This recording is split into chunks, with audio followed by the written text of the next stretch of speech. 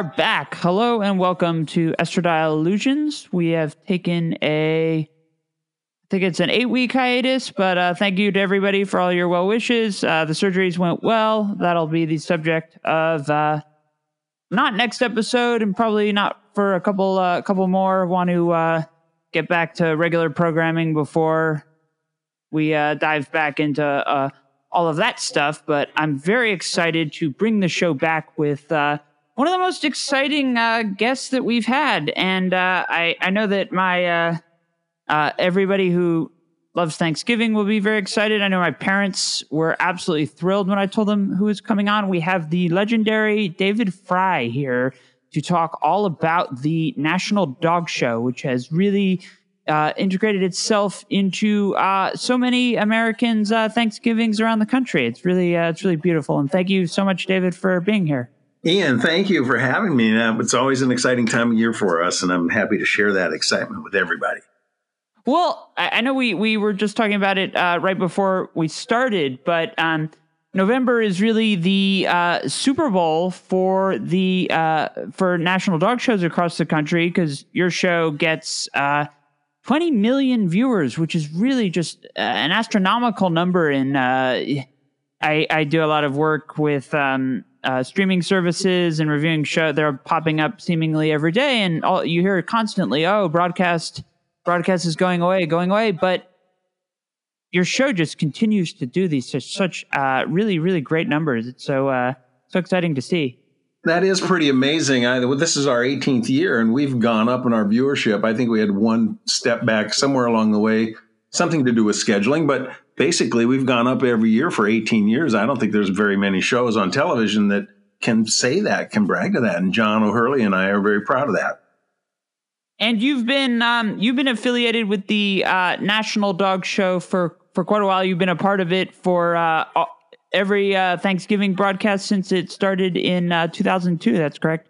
That's right. It's a great part of my year as well, and I think it's fun to be able to point to something every year and say, "Here's our Super Bowl." I think we want to get to the point where the Super Bowl says we're the National Dog Show of football, instead of us saying we're the Super Bowl of dog shows. I think that's great. Also, just if you think about how football has been so closely affiliated with Thanksgiving, it's nice to be able to put on a game, but football starts in September and it ends in February. So there's not really that same connection, I think, sort of natural connection that the National Dog Show would have, which is, hey, this is our day when we get all our huge super fans. But as you've probably seen over the course of your career, has the success of the National Dog Show led to an increased exposure for the competitions in general? Absolutely. And in fact, we've even added the Beverly Hills Dog Show in April to the mix. And we're doing that for the fourth year this year. And we think there's the American public, people love their dogs, and they can watch them in dog shows. And I always tell them, that the dogs that you're looking at in the dog show, they may be a little bit, quote, dressed up, and maybe they have a little bit better grooming than your dog might have on a daily basis at home. But nonetheless, they're real dogs. They're just like your dogs at home. They sleep on our couch and steal food off our counters and shed on our dark clothes and maybe even drink out of a toilet once in a while. But they are real dogs. They're just out there being shown at the same time.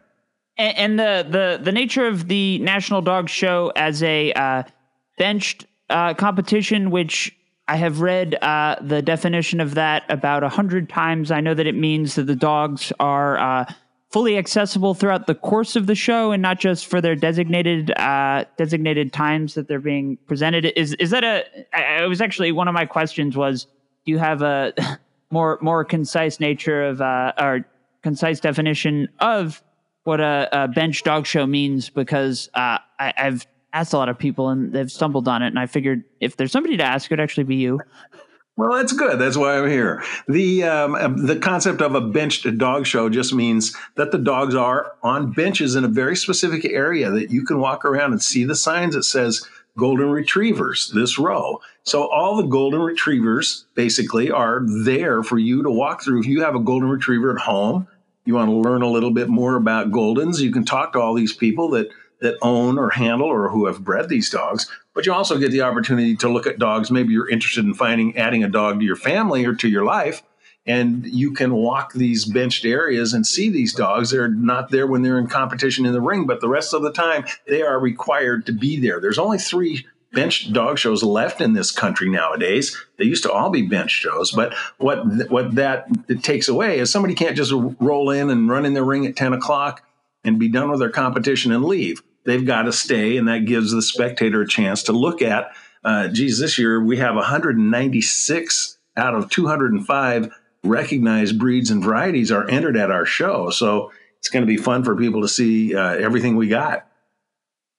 I'm so glad you brought up golden retrievers because my family are huge golden retriever fans. Every year we're just waiting for a golden retriever to win best in show, and we think our golden retriever is. It's interesting. I think about the bench nature of the competition, and I because your show airs on Thanksgiving, I've been thinking a lot in relation to football of just how hard that must be for the dog. Because if you think about a football player, like, while the defense is on, if the quarterback's sitting there and they spill their Gatorade and the referee were to, blow the whistle and dock the team because he spilled it. I mean, it's a lot of pressure. It really is a lot of pressure. And golden retrievers are made for benched dog shows and vice versa, because they love their people. They're the greatest. Who doesn't love a golden retriever? And congratulations to your family, and I hope they have a great time watching the golden retriever in our show. But I also hope that they're looking at all the other dogs as well and saying, "Hey, isn't that dog cute? Or isn't that dog funny looking?" And I say that in quotes. I don't want to get in trouble with it. But that's what the dog shows are all about, is that I talk about, being the alma mater factor, that if you have a golden retriever at home, you're going to root for the golden retriever on our show. And if that doesn't work for you, the golden retriever doesn't get through to the level that you want it to, then maybe you can find another dog to root for and maybe just have some fun hearing about the things. We try to tell you what these breeds were actually created to do. They all originally had a job. We don't get to do those jobs too much anymore because of things like the Industrial Revolution. But, we bred terriers to get rats and things, but we've got exterminators now to take care of that in our home. We have so many sporting dogs and hounds that help us originally bring home food for the family. Well, Amazon delivers groceries to your home now. So these dogs have moved from our farms and from our barns and from our garages and our backyards into our living rooms. And my dogs spend a lot of time in the kitchen, quite frankly. But that's, we hope, part of what shapes their personalities and their temperaments and their physical structure and nature comes from what they were bred to do. So that's what the judge is judging them on, and that's what we hope to educate you about. I'm glad you brought that up, because when we first got my dog, I was in high school and I was walking her, and we'd let her off the leash at a local middle school, and she'd have a chance to run around. But we knew that she had there had been hunting dogs. I think her father was a hunting dog, and she sees this squirrel and she goes on point, and I'm looking at it like, oh, she knows exactly what to do. It's fascinating what kind of just memory, this sort of instinctiveness comes to these dogs, which I imagine is part of why the dogs that win best in show become so valuable for their puppies later on. Well, they still retain that. They still retain that inherently, the ability and the things doing the things that they were bred to do. One of my dogs is a Brittany. They are a pointing bird dog. Well, she grew up in a high rise in Manhattan, so her definition of a game bird is a pigeon. But walking down the sidewalk, she would stop and point every pigeon she came across, and we were very entertaining to everybody on the sidewalks of New York. And it was kind of fun to see that the dog still had that temperament and that ability to do those things that they were bred to do in case the day ever comes back. Yeah, it's remarkable what they retain, and I guess when you're seeing the dog, and there's a natural sense of when you're sitting watching the show, seeing them on the bench, especially if you're rooting for them, because I don't want them to make a mistake, but in a lot of ways it's kind of what they like that. It's their job. It gives them purpose. There's a lot of dogs that are like that, and they get bored if they're not able to run or do the things that they were bred to do. That's true, but most dogs really they want to be with their people. And I remember doing, I did the Westminster Dog Show for almost 30 years on television. And one time my partner said to me, as we had a great shot of a dog's face on camera, said, I think it was Mary Carrillo who said, geez, look at that look. What do you think that dog's thinking? Don't you wish they could talk? I said, no, I don't want them to talk for a lot of reasons. But I know what they would say anyway. My dogs would say, me too, because they always want to go with me, be with me, do whatever I'm doing. And I think everybody gets that same joy out of their dogs of being able to share their life with them.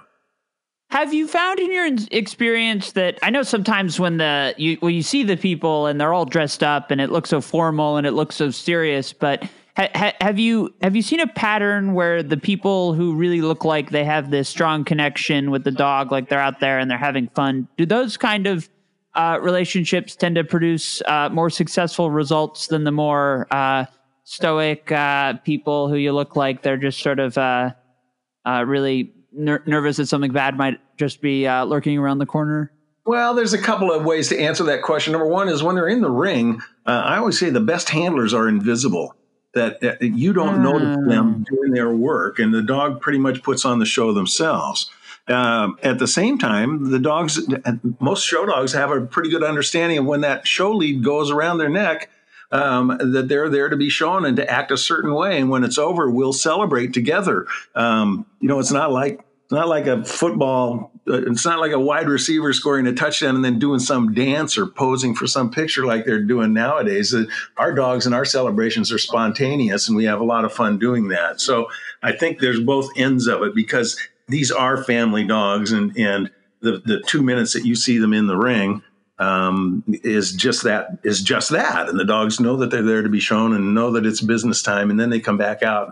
Now we're going to have fun. Now, where's that treat you promised me in the ring? Yeah, that's a good point. I with our golden that we had before the one we have now, Georgie, our previous golden, if she'd sit or if she'd give paw or something, she'd just kind of be looking. Actually, she'd really just kind of turn her head exactly where she knew the treats were, and she'd be waiting for it. So I see exactly what you mean, and it's I guess it adds a layer of enjoyment to the journey that they go on, because they know that they're there to do a specific job. I guess when we're watching I imagine you probably hear this a lot from all the viewers, is you sit there with your dog, and a lot of times they'll be looking at the TV and you wonder, gee, how much are they picking up on this? And then I guess some of that would translate to the dogs in there. And I guess with all the people that make it into the National Dog Show, they would definitely be aware of what they're there to do. But I guess it's just such an interesting dynamic to watch this competition, where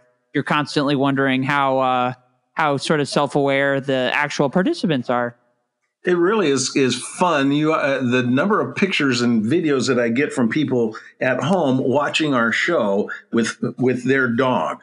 And the dog, most dogs, and I'm not sure that every dog can see and comprehend the television, but most of them can. And they'll look at a dog on screen and they'll bark at it, or they'll run around behind the TV and try to see where that dog is.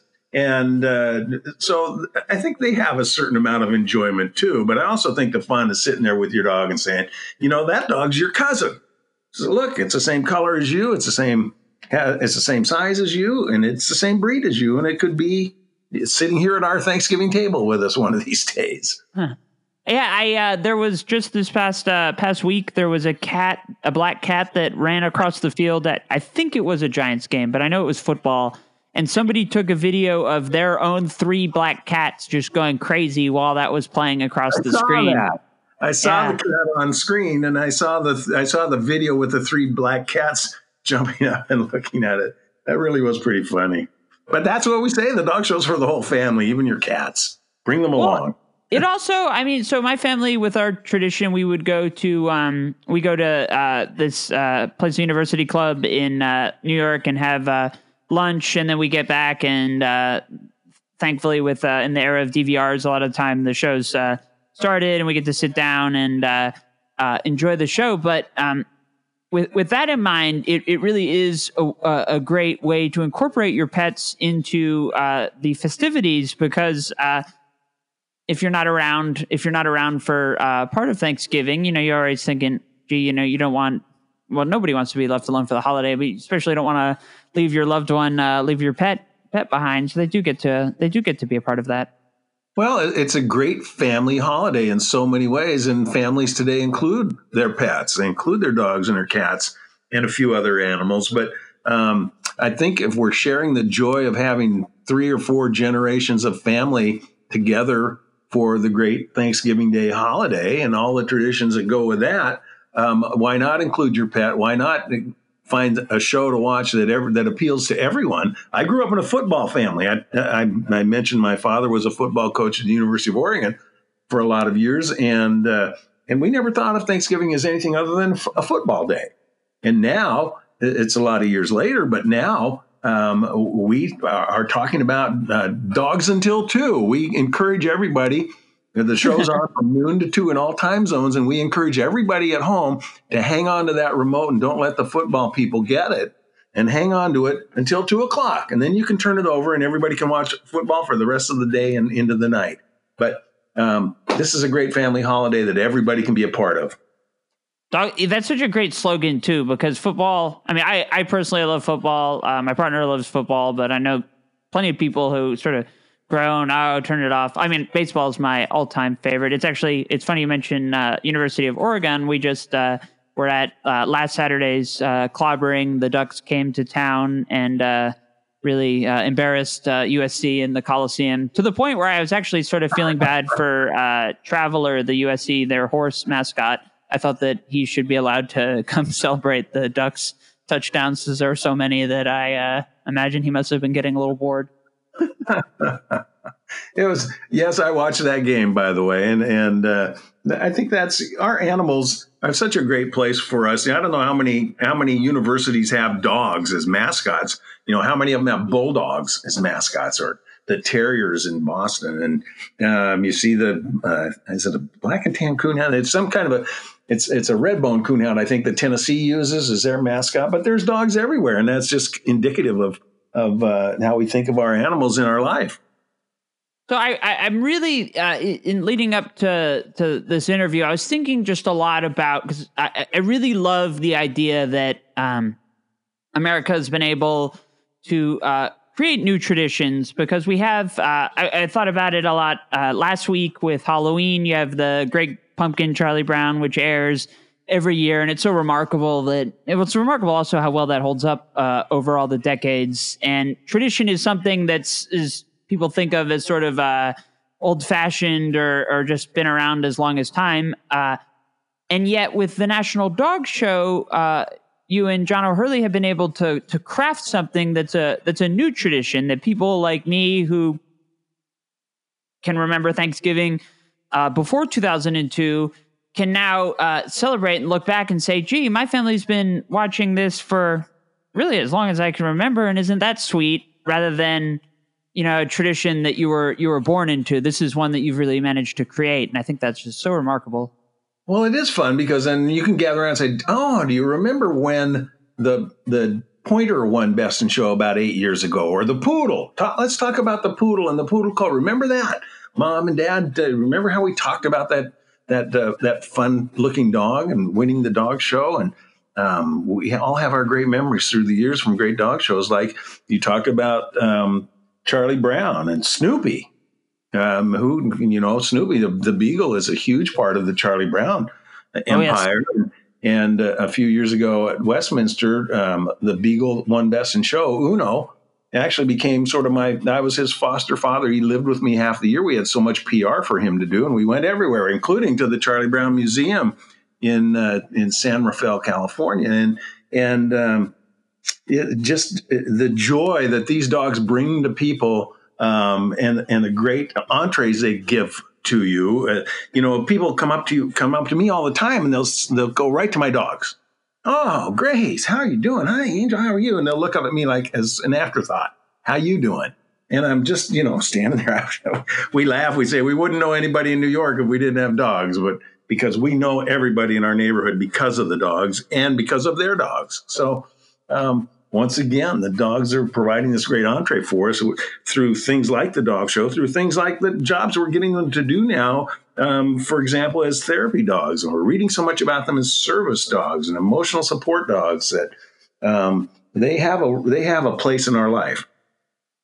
And I feel like, one of the things you see in the media all the time is how, the digital age is making it harder for us. Nobody knows their neighbors. Nobody knows that. There's nothing really greater than walking your dog and having some just stranger stop you and say, "Hey, can I pet you? Can I pet your dog?" Because naturally a golden retriever is going to think that's like the greatest thing in the world. Did Uno really enjoy the added spotlight that came through? He was all that. He knew that it was about him. A lot of dogs come running up to you because they want to get into your world. Uno just sort of almost like a cat in a certain sense. It says he knows it's his world and you're welcome to come in at any time. But he was great about that. And as are most of these dogs, I think we did a lot of traveling. We do a lot of traveling with some of these dogs from the dog shows. And when they walk into a green room, for example, to be on the Today Show, the day stops. Everybody comes running down from the office to meet the dog. And there'll be some big star sitting over there in the green room and nobody's paying any attention to them, but they all come down and want a piece of the dog that's there. And we've done that with a number of our dogs through the years that have been our big winners. So never stops being fun. And the stars get into it too. You find out. I had a nice conversation with Kevin Costner when we were on a show once together at the same night, and he started telling me about his. I told him I had a Brittany, and he said he had a Brittany too, and it was a dog that had gotten killed in an accident, and so he started telling me about his Brittany and started tearing up, and it was great common ground for everybody is our dogs. Well, that's so great to hear, and I think that the National Dog Show also really carries so much appeal for people who have had either that kind of situation or they've had a lot of different breeds of dogs. There's so many, and it's the sight of even I live on the West Coast now, away from my childhood dog, and whenever I see a golden, I just naturally smile because I think of her, and there's that warm fuzzy feeling that has really got to translate on the TV, I would imagine. Well, we think it does. And that's part of, I know that people are sitting at home saying, "Hey, Dad, hey, Mom, look at this." And that looks just like our dog, or it looks just like our neighbor's dog. Or look at this cute little thing this dog's doing in the ring and how much fun they're having with their handler. And look how pretty they look. Our dog doesn't have coat like that. Well, you know what? With these dogs, get plenty of coat care, and they get the probably better hair products than any of the people do.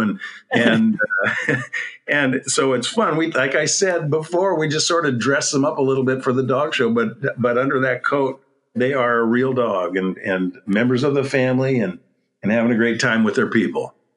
So I've seen a lot of videos of the dogs being groomed backstage, and it's funny because my dog loves to be pet behind the ears, but she hates, she really is not a fan of baths, and I'm always fascinated to see these dogs. And they say, grooming, especially for some of the poodles, can take up to 3 hours, and they have to have all these hair routines that I don't think I could sit through. And I really just sit in awe that these dogs are that patient. It's really remarkable. I think sometimes people find the backstage stuff as fun as what's going on the floor. It's really.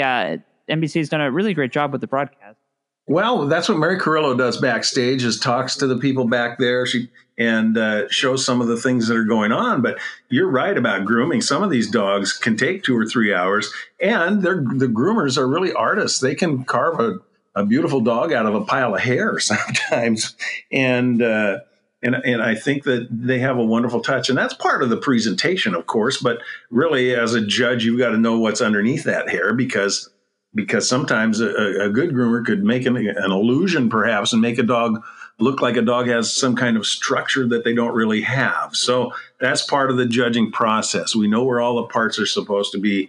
With a dog with a bunch of coat, you have to get under there and feel that, and see that the dog is built the way that it looks to be built. And then you have to, as a judge, you have to be able to imagine the dog doing its job, because you don't get to see that happen in the ring.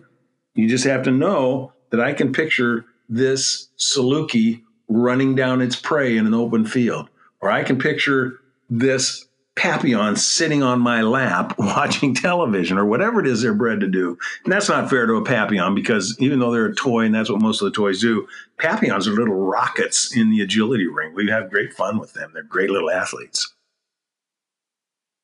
I've been wanting to ask you about the judging, because I can't imagine a more daunting task than having to condense close to 200 breeds into 7 categories, and even honestly from 7 categories, then also having to pick a best in show of all of that. As a film critic, I don't even like to use star ratings. I like strictly the up or down, fresh, rotten, and I just look at that and say, where do you begin? Well, I'm a judge too, of course, and where you begin is each breed has a written standard that describes what the ideal specimen of that breed should look like and what traits it should have, whether it's eye shape or eye color or body shapes and angles and how tall they should be, what color their coat might be. Sometimes that stuff sounds like it's just for decoration, but the color might have something to do with it. And as a judge, you have to judge the dog against that standard, because every dog is different. Within the breed, sometimes you'll find yourself more likely to compare dogs to one another. But if you start the judging at the breed level in 196 different breeds and varieties, one of those dogs in the breed, let's say you have 20 West Highland White Terriers, you pick one as best of breed, and that West Highland White Terrier moves forward into the terrier group.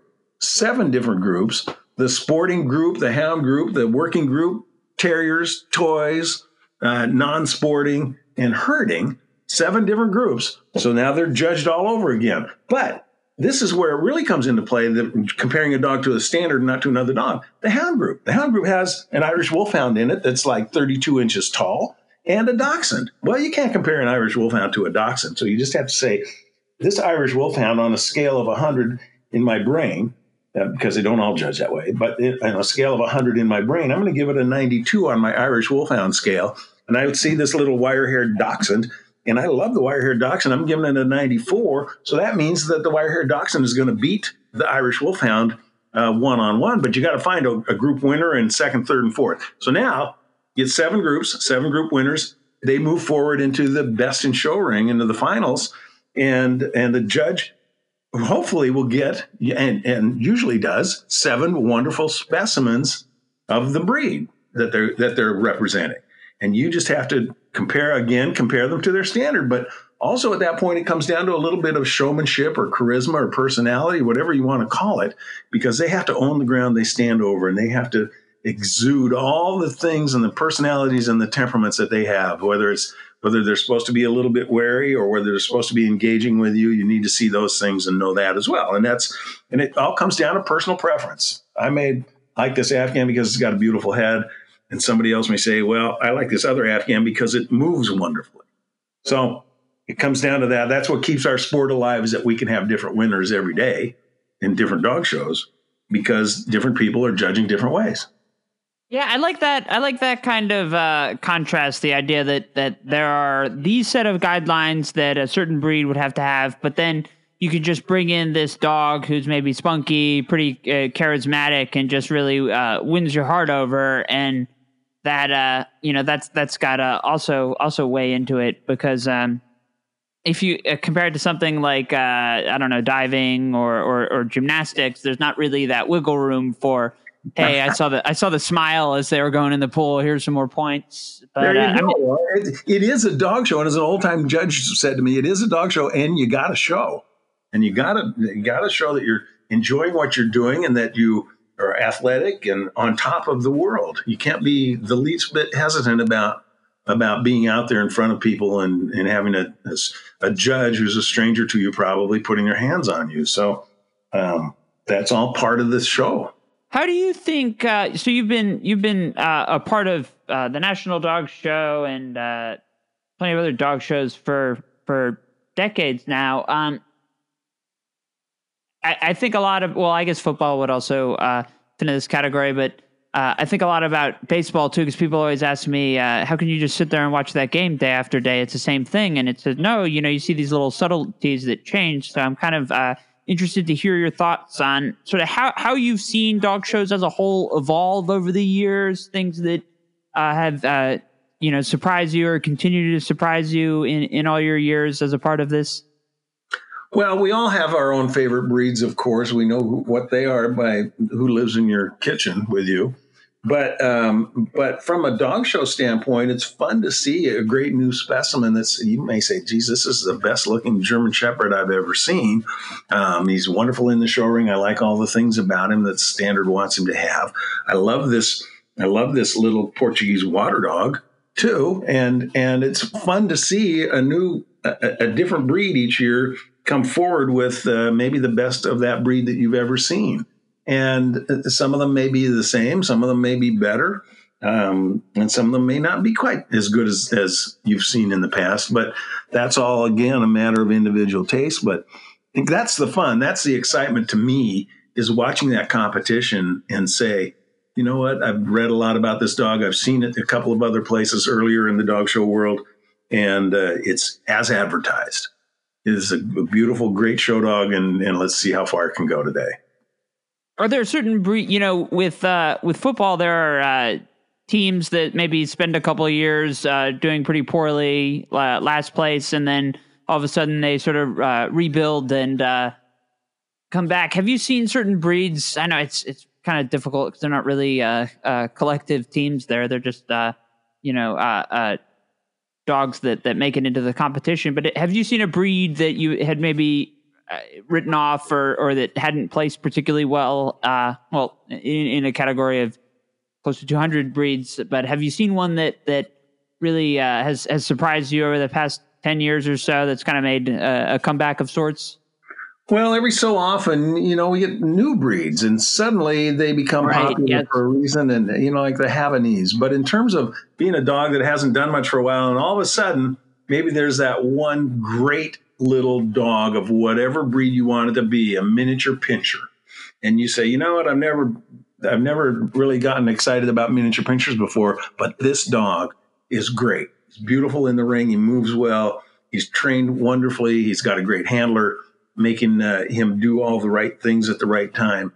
And maybe I can step up my feelings about that breed. And it happens quite often that, there are breeds out there, 196 different breeds and varieties at our dog shows, 205 of them that are eligible. But some of these breeds we hardly ever see anyway. But it's fun to see them when suddenly there's a nice one. Now, the purpose of a dog show is basically, has always been to identify superior breeding stock, to move forward and create the next healthy, happy generation.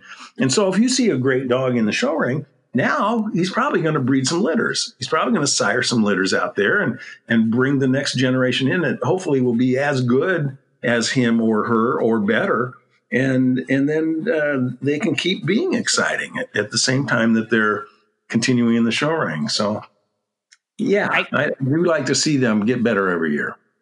I can't help but sort of root for the pinschers and the other dogs in the toy group when you look and they have to go up against the Dachshunds and the other the big ones in the working group, because it's just it looks like on the screen you're sitting there, it's almost like it's a David versus Goliath situation, even though they're rated on basically the same category, but you can't help but feel like the little small ones win over your heart a little bit.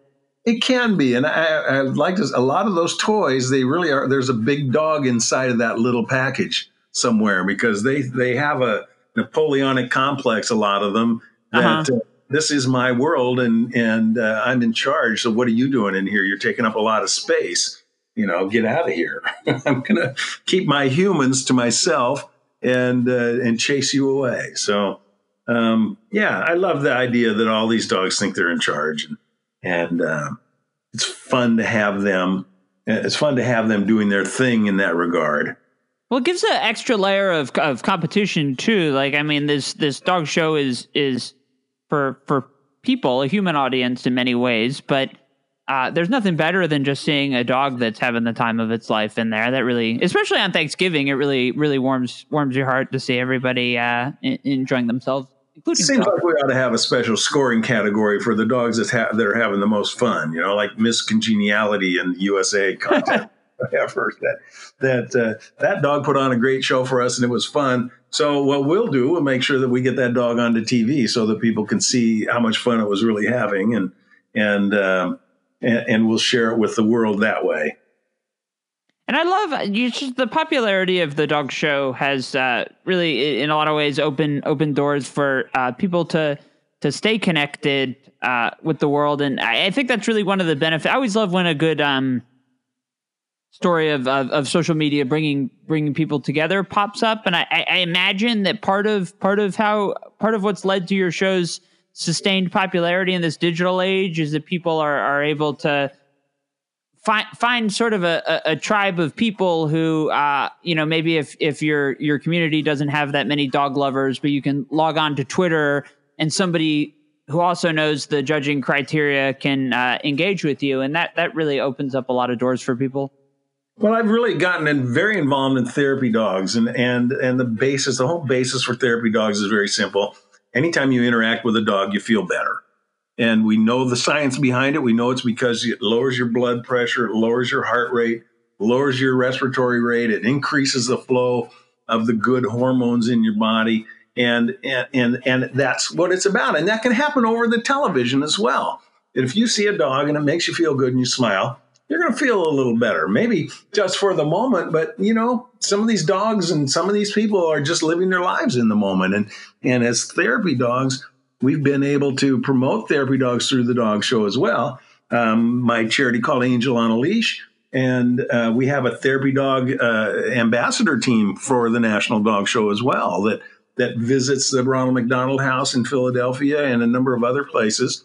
And we just generally help people in their healing process, whether it's just to smile or talk when they haven't had much to talk about, or just feel better about whatever challenges they're facing. And that's part of what we hope the television gives you in its simplest terms for the dog show. You see a dog on there and you smile and you talk and you get involved with other people that maybe you've just kind of sat off in the corner, eating your pre-Thanksgiving dinner somewhere. This way, everybody gets involved. And that's what we like to see. Well, it also combines, I know I've read articles that kind of question the science of it, the exact science of it, but I know a lot of people feel that there's an endorphin rush that comes from the massive helping of turkey on Thanksgiving. And you combine that with the dog show and maybe some apple pie with some ice cream on top. I mean, that's a powerful, in a lot of ways, you're boosting Thanksgiving to some people feel that Thanksgiving can get kind of skipped over in the Halloween to Christmas transition. And I think you guys are really doing a great service to Thanksgiving in giving it another just shot of endorphins there. Thank you. We feel good about it. I mean, John and I are always laughing and smiling all through it, and Mary, and we love bringing it to everybody because we're having fun too.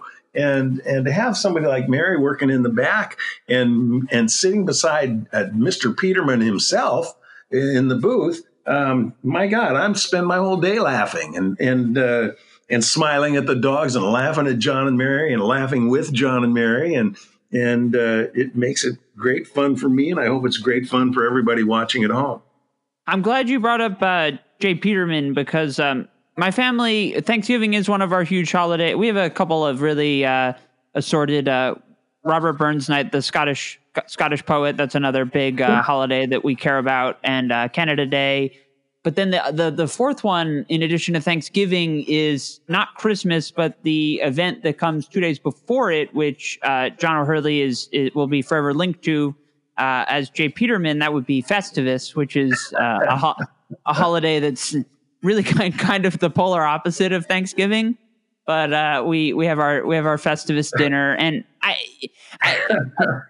I think about Festivus and what you guys have done with the dog show a lot, and kind of in tandem at kind of opposite poles, because you found a way to make a new tradition that really enhances a holiday. And Festivus it kind of brings Christmas back to reality in a maybe a needed way. But I always love looking at the airing of grievances. But I always smile during that stretch, because it shows that, for all the great pumpkin Charlie Browns we have, we as a country are still finding new ways to include things into our own sort of broader traditions that we can share across not just ourselves, but the broader American community.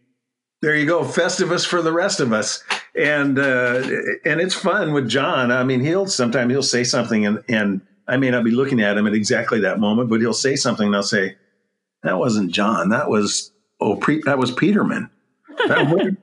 Where's Jerry? Where's Elaine?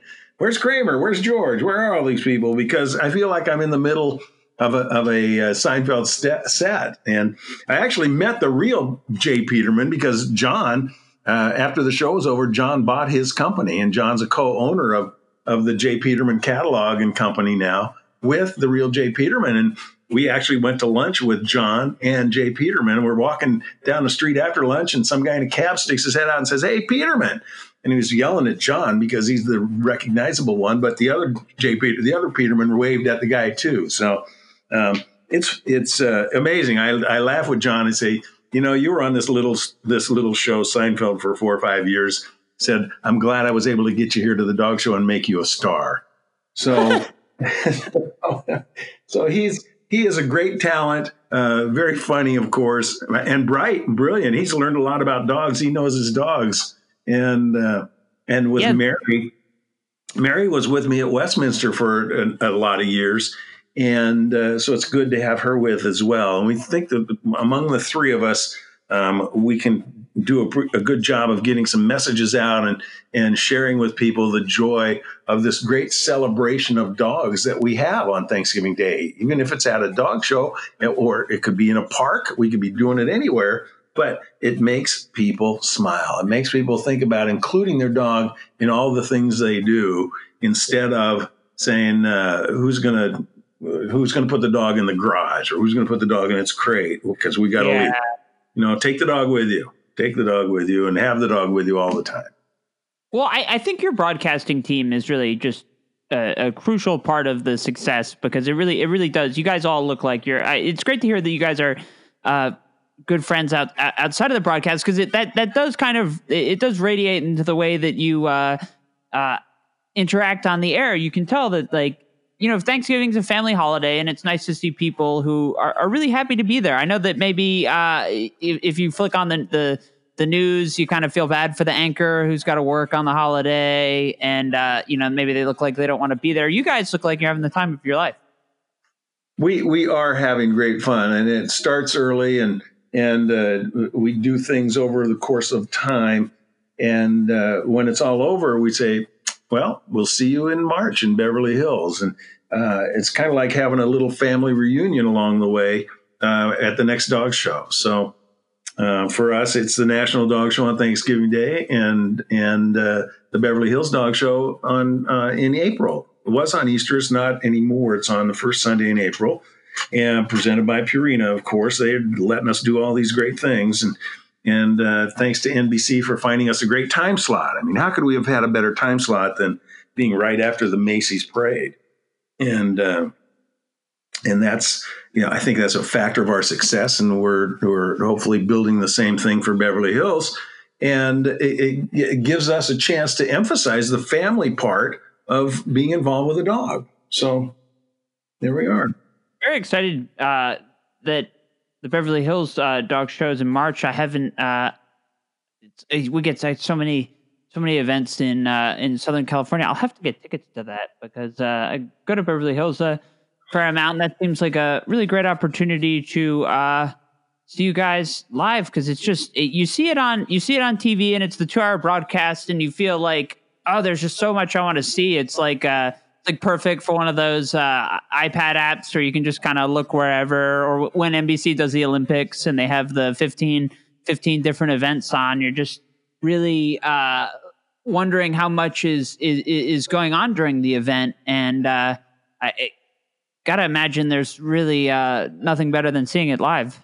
Come see us. When I had to make a choice between staying at Westminster or coming to NBC, staying with NBC, I said to NBC, I said, I'll come with you if you let me get a West Coast dog show, a left coast dog show, as I called it.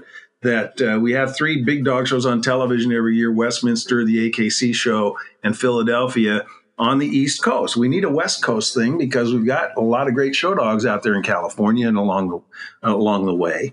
And they said, let's do it. And so they've let us build this dog show in Beverly Hills, and we're continuing to do it all the time. So, yeah, we have a great time there. It's a typical Beverly Hills red carpet sort of event, and we have great fun with it. But, Ian, make sure you're in touch with me, and I'll make sure you get you can come see us with a VIP pass, and we'll give you the tour. Well, I certainly really appreciate that. I wanted to make sure I got in a question that ended up being I was asking some of my audience what would be a good topic to ask you, and the most requested one was on a breed that's not listed, and that's the Golden Doodle, which people ask me what's the stance on the Golden Doodle in the National Dog Show, which I guess is a mixed breed, so it would be excluded, but it seems to have a lot of fans. Well, I've never met a Golden Doodle that didn't have the greatest temperament and personality. They seem to be wonderful dogs. See them all the time. How do you not? But that said, they are not a purebred dog because in the basic sense, you're breeding a poodle to a golden to get a Golden Doodle. Now, what has to happen, and we don't decide this. We don't decide this at Kennel Club of Philadelphia, the National Dog Show, or at Beverly Hills. The AKC, we are member clubs of the AKC, and they say, here are the breeds that are eligible for this show, for your show, for any show. And Golden Doodle is not recognized yet. It could be. We have a few new breeds recognized every year. And there are a few breeds in there that started out years ago as one specific breed bred to another specific breed trying to combine all those traits. But as long as that's the thing about Golden Doodles. They all look different. Some of them are big, some of them are different coats, some of them are this or that. And for them to be in a dog show where we have to judge them against a standard that describes the ideal specimen of that breed, if you don't know what the coat's going to look like, how are you going to say in the standard, look for this kind of coat? Or if you don't know how big it's supposed to be, and some of these Golden Doodles are 20 inches tall, and some of them are 28 inches tall, and some of them weigh this much and are this, there's no way to judge them. So it'll be tough to do that. What has to happen, and I'm not trying to coach anybody, but you can't just keep breeding Goldens to Poodles to get Golden Doodles. You got to be breeding Golden Doodles to Golden Doodles and fix those traits so that it's consistent. And that's what purebred dogs are all about, is that predictability. We talk about preservation breeders and preserving the breeds as we know them and love them, what they were originally bred to do, whether they actually do those things anymore or not. But what we want to preserve that. And so if we're going to eventually recognize Golden Doodles in the AKC, people are going to have to make sure they all look alike when they come out. And that may take some of the fun out of it. I don't know. But Golden Doodles are a whole different deal. But I will say they're wonderful dogs with personalities and temperaments. Let's start making them look the same. So we know with that purebred, that predictability, that I know when I buy this little 2-pound ball of fluff, that if it's a Pomeranian, it's going to grow to be a 6-pound ball of fluff. If it's an Akita that looks a little bit like a Pomeranian at 2 pounds, it's going to grow up to be an 80-pound serious dog. And if you're trying to buy a dog as a puppy and you want to know how it's going to be a puppy for a year, and then you're going to have it for 10, 12, 15 years after that. If you're not ready to deal with it at 10, 12, 15 years when it's a different size and a different temperament, and you don't know anything about the predictability because you don't know what genes are in there, then you're going to have problems with it. And those are dogs that end up in shelters. And we don't want that to happen. We want every dog to have a home, and we're going to keep fighting for that with everything we do and trying to educate people about responsible ownership and taking care of your dogs and knowing what you're getting into when you buy a dog. That's my message for the day. Yeah. So what you're saying is that by the time the National Dog Show is a tradition with a legacy like the Great Pumpkin, Charlie Brown, maybe Golden Doodles will have sort of normalized enough that could possibly be on the table. That could well be. It's up to people other than us, but I love them all. They're great fun to be around. I just wanted to sort of, as we wrap this up, just hear a little bit more about your charity, because when you mentioned it, I started thinking just really how important that was. I just spent really half of October in the hospital, and my recovery was mostly fine. But there were these days where I was just naturally just sick of the monotony, sick of the cable TV that didn't have a DVR or Netflix, and really kind of felt that my spirits were a little down. And having a dog in there just doing the rounds or stuff, even for a couple moments, I mean, I just kept thinking to myself, they can try and throw as many painkillers at me as they want, but I think that's really, I really think there's something to that. I think that's really important work. We're trying to bringing you back to normalcy when you're in the hospital. That maybe you miss your dog at home, but maybe it's just a sense of relief, getting away from the people who are poking and prodding you with whatever, and get you to smile. I mean, maybe you haven't had much to smile about. My dogs and I visited the Ronald McDonald House in New York all the time when we lived there for 15 years. And Bill Sullivan, who was the CEO at the Ronald McDonald House, would always say, if you get a kid to smile, these are cancer kids at the Ronald McDonald House in New York. You get the kid to smile, you get the parents to smile. And that is a big step in taking care of these kids and getting them back. So we get them to smile. That's the first step. We get them to talk. And maybe they haven't had much to talk about for a while. And now we get them to talk. We get them to interact with the dog. We get them to think about something other than their problems and their challenges. We get them with seniors. We'll get seniors to think about, give them some moment of lucidity and think about dogs they used to have. I visited a guy one time that the administrator of the home said, don't expect much from this guy because he's mad and he never talks to anybody. We walked in there with a dog and he just lit up and started talking. Turns out he used to have a Brittany. So now he's acting like this is his dog. He says, you'll take care of my dog for me, won't you? And I said, yes, I will. And you do those kinds of things every day, and it's just for a moment for somebody. But you know what? They're living their lives in the moment, as I said earlier. And our dogs always live their lives in the moments. They're spontaneous. They're unconditional loving and all those things that make them so great at that. And that was the basis for my charity, Angel on a Leash, that created and provided dogs for therapy dog programs all over. My dogs were the first dogs ever allowed in the famed Sloan Kettering Cancer Center in New York. And we've created a program there that now is all over the hospital. But there are therapy dogs all over this country with a lot of great organizations doing that. We're even doing a symposium on the after the dog show and or right before the dog show, and then about therapy dogs, and that's going to be a well-attended event. We're getting lots of response, and we talk about our therapy dogs and the great things they do every day. That's just so great to hear. We'll be sure to include a link to your charity in the episode description for people who want to learn more, because I imagine there's a lot of people who watch the show and they want to stay engaged. It's a perfect sort of tentpole for dog shows across the world to come, and then to it's a kind of like a where do we go from here kind of moment. So I think that's just it's important work, and it's great to. I think it opens so many doors. We've talked about in the past, just mental health on this show and all that. And just the sight of a dog is really something that can really, really just improve somebody's day who may just have been down in the dumps. So, yeah, our dogs change people's lives. My dogs have changed my life, but they also have changed other people's lives. And I hear from them all the time saying, you visited me 3 years ago when I was in the hospital, and and it never stops. I think they do such great things for people. And we tell people, you know what, how good your dog makes you feel. Let's share that. Make yourself into a therapy dog team and start visiting people in need and see what you guys can do together.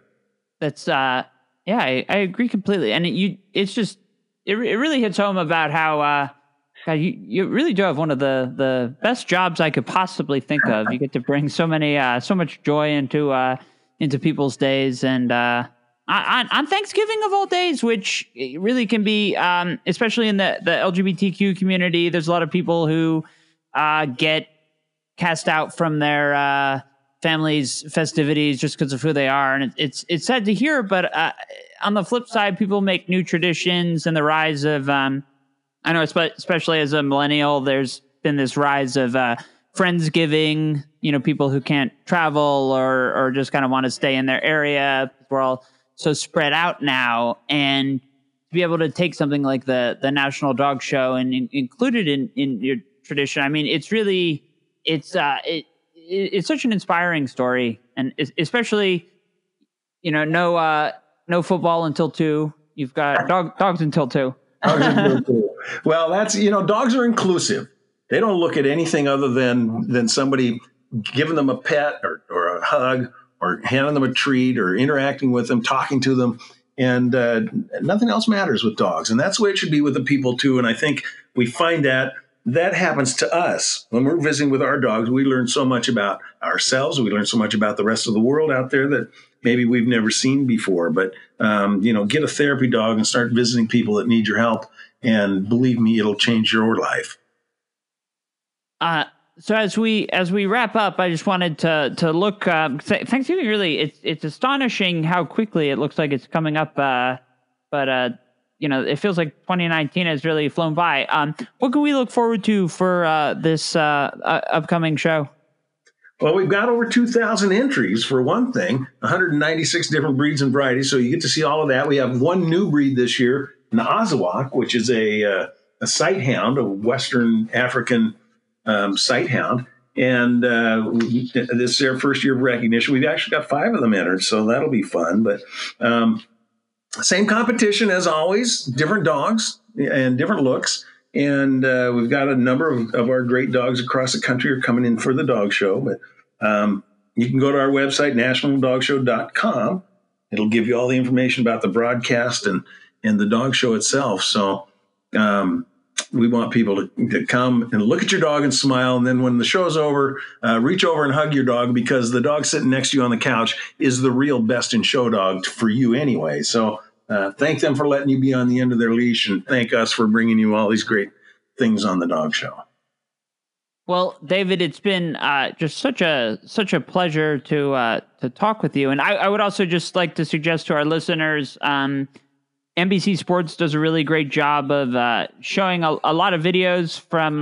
They have a lot of videos from last year's dog show, and I imagine some past dog shows. So if you're looking to if listening to this episode has made you super hyped for Thanksgiving, you can really channel some of that energy through past competitions, and I'm sure that'll put you in the festive spirit for this upcoming show. But David, it's been such a pleasure. This is a tradition that's so near and dear to my family. My mother actually was really the one who got us all started. She would, I think, probably instinctively run to the TV to make sure nobody tried to put football on, and we'd get home and we'd put the dog show on, and it gradually over the years became something that we really looked forward to, and we made sure that we've never missed. So getting the chance to talk to you and hear more about your work, your charity work, and the show itself, it's been just such a pleasure.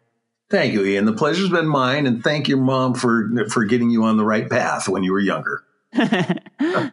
Certainly be able to do that. And I really look forward to getting to watch with my golden retriever. Hopefully this will be the year we get a best in show. We've been hoping for that every year, but hopefully this will be the year of the golden. Let's keep working on that. I hope that you're right. Because that's the question I get all the time. How come Goldens never win? Or how come the Labs never win? One of these years it's going to happen. And we're going to have another Uno on our hands. We're going to go places and do things. just from my understanding of how much my dog loves. She's not even really like she really doesn't like the to hang out with other dog. One of my friends actually had a golden who was her half sibling, and they just never really connected because she's just so obsessed with people, and she's really she's kind of a prima donna. She won't lay her head on the floor. She always needs one of her stuffed animals, and she just loves that. So I'm sure she's looking forward to it as well. Sounds like a good dog. God bless them all. Well, thank you again, David, for coming on. It's been such a pleasure. And to the audience, thank you so much for listening, and we'll see you next time.